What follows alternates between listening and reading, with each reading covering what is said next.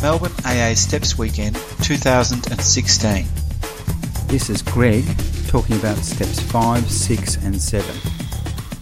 Hi, my name's Greg and I am an alcoholic. Hi, Greg. Very gratefully sober today. He wants me to come closer. I really don't like the stage thing.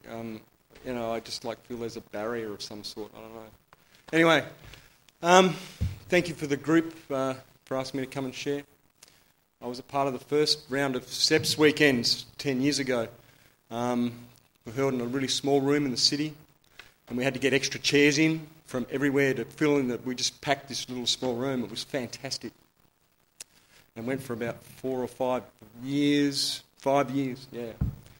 And went into this huge venue in the middle of the city. It was great. My home group is Rule 62 group of Alcoholics Anonymous. Rule 62, if you don't know, it's in the 12 and 12 in that part that you never read at the back called the traditions. And it's don't take yourself too seriously. And that's what we try and practice. My sobriety date is October the 22nd, 2004. I came to Alcoholics Anonymous because I drank too much. I came to Alcoholics Anonymous because I drank with both hands. I couldn't stop drinking. I drank because I was happy, I drank because I was sad, I drank because I was feeling in between and I wanted to feel happy or sad. I wanted to change the way I felt. And I got to Alcoholics Anonymous and I was offered a solution to that. Because when I got here and I stopped drinking, as has been said before, that's when my problems started. I got myself a sponsor and I started through the process of the steps. I've had 4 sponsors in Alcoholics Anonymous of varying different lengths and for varying different purposes. I say that quite often because for the newcomer, don't feel like if the relationship between you and your sponsor isn't working out, then it's okay to say, you know what, this is not working out and I need to find a new sponsor. And that's what I had to do. I've had to do a couple of times. I've had different experiences with all of those sponsors. And for me, once I got to step 5, I really needed a sponsor that I could trust and that was strong in Alcoholics Anonymous, because that's where my sponsors have really come to the fore. And their knowledge and their experience of the program of Alcoholics Anonymous, of the book, has been paramount to me and my growth. I wrote my fourth step when I was about 9 months sober. And I had a spiritual advisor as well as a sponsor. And I read my first 4th step to my spiritual advisor. And it was on a Friday afternoon. And in the book it says that when you finish this, you sit quietly for an hour. Put the book up on the shelf and sit quietly for an hour. I did it on a Friday night of a 3-day spiritual retreat that was a silent retreat. So I sat quietly for 2.5 days because I'm an alcoholic. And I like to take things to extreme. But I can say that was a really an amazing experience. It was very uplifting. It was very freeing. It was a weightlifting experience. Wasn't really until I started working with my 3rd sponsor that I got what I would say now, looking back, was a valuable experience in my 5th step. And by that I mean that was when I started, then that's when the first time that a sponsor gave me feedback and on my behaviour and feedback on his experience with that behaviour. And consequently my current sponsor, quite often, he has one standard line, and that is, where has self-reliance failed you in this situation? And self-reliance has failed me because I'm fearful of some sort of situation, and that comes back to a 3rd step because I'm not relying on God. And that's his standard line. And most of I got to go with that because that's what happens for me. And he keeps me straight and narrow. You know, I speak to my sponsor on probably 4 days a week. I email him nightly with a nightly inventory, and if needed, we discuss that the next morning. And that's been going on for a while.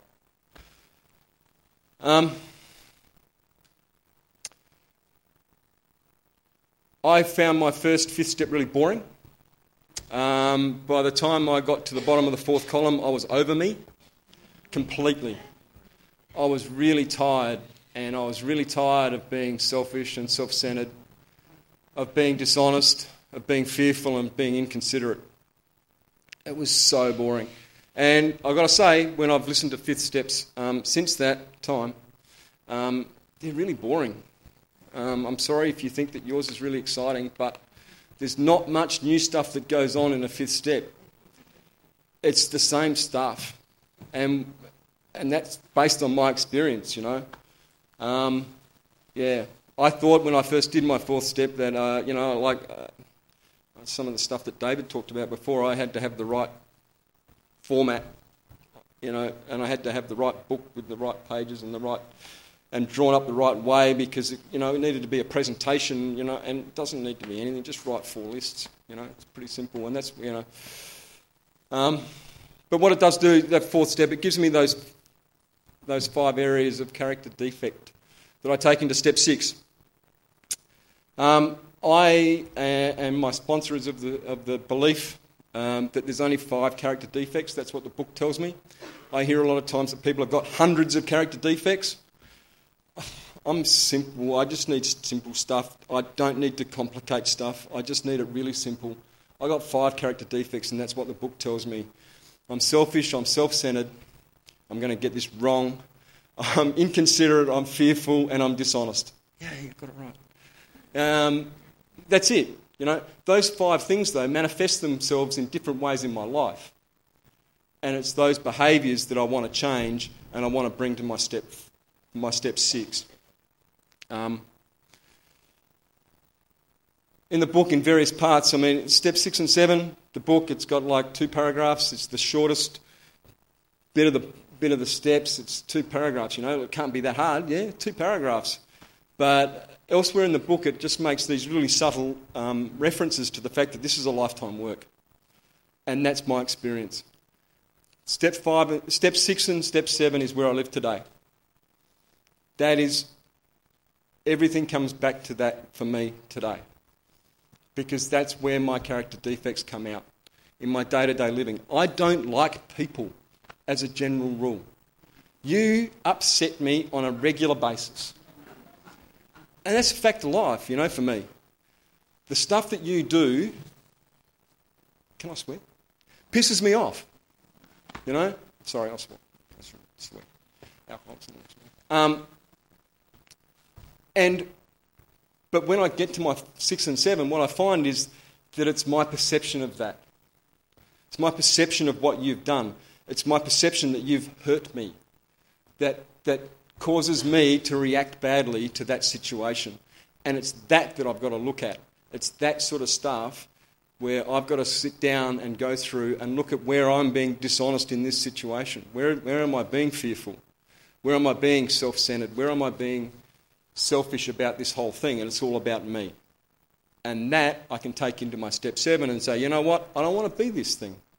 I don't want to be this person. I'm going to read something. This is a book that, I don't know whether people...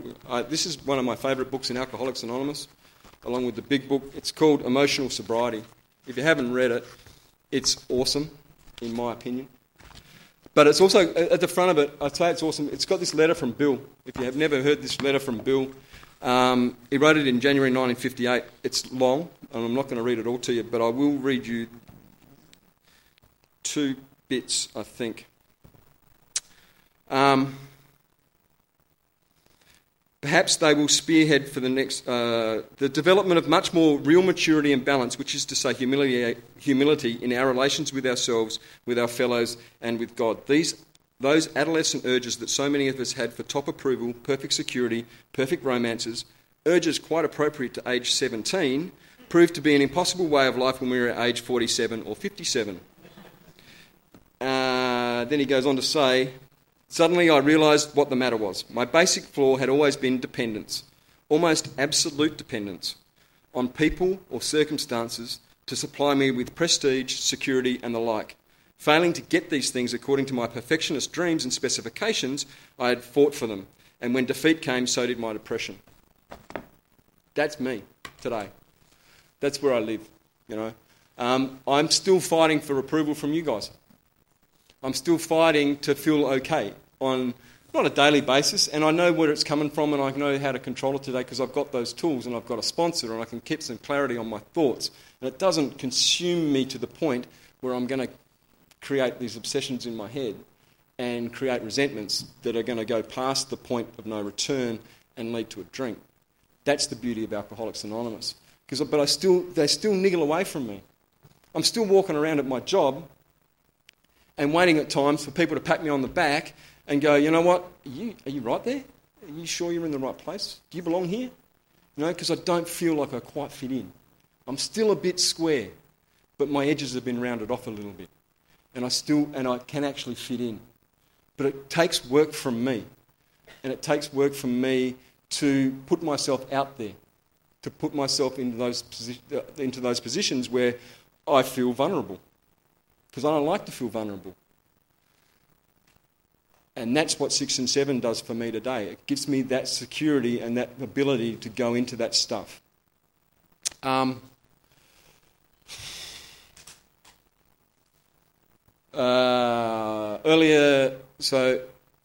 Late last year I had, and earlier this year I went through a really bad time with depression. I was, in my own opinion, and for me that's valid, and I have some knowledge, I was chronically depressed for a period of time. That was brought on by the fact that I behaved badly in a relationship with a friend. And that friend basically disrespected me by cutting me off. And that sent me into this huge spiral, out of control. And it's taken me a lot of work and a lot of inventory and a lot of self-searching to find out where I was wrong. And I like what David said before. I don't look for my part in anything anymore, because if I'm looking for my part, exactly what David said, I'm attributing another part of that to somebody else, and that's not what my understanding of inventory is either. Inventory is about me. It's my inventory, not the other man's. And I had to look at that stuff. Now, I don't like to look at that stuff. I don't like to look at how I was selfish and self-centered, how I tried to enforce my will upon another person, but I still like to do that stuff today. I still like to have control over stuff, because I feel just that little bit out of control sometimes, you know, and I need 6 and 7 to look at that stuff. As I said, 6 and 7 is where I live today. I'm probably going to finish early, I think. My biggest character defect along the way, I think, is my self-centeredness. And a little bit of dishonesty, I guess, and fear. I'm going to miss out. I like instant gratification. I like it now. I like I don't, but I like McDonald's stuff, you know. If I want a meal, I want to get fed in 3 minutes. That's what I like. If I decide I'm hungry, that's what I want. And that's what alcohol did for me. Alcohol provided an instant relief to life. And then I came here and you guys took that away. But I've still got that feeling that I just want it now. I want everything now. Alcoholics Anonymous in the process of the steps has taught me that I don't have to have everything now. That I can actually build, grow, learn and be educated and give myself this basis, this spiritual basis of life that's going to give me a solid platform to stand upon. I would read a book and I would read the last page first to see if it was worth reading. I seriously did this, and I can remember doing it. I would be drinking in my bedroom, and I'd go, wow, you're out of shape. You better do some exercise. So I'd get down on the floor and I'd do 3 push-ups, do a couple of sit-ups, and I'd get back in the mirror and go, well, that didn't work. I don't do that anymore.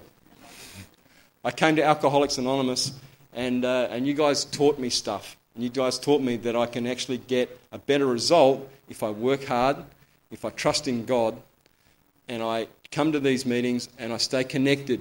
I'm a service in Alcoholics Anonymous when I'm asked to be of service most times, when I can be. You guys saved my life, and I owe you that. And I need to be able to give that back so that I can keep it. Thanks for asking me to share. Information about the annual Melbourne AA Steps Weekend is available from www.stepsweekend.aagroup.org.au. Thanks for letting us share.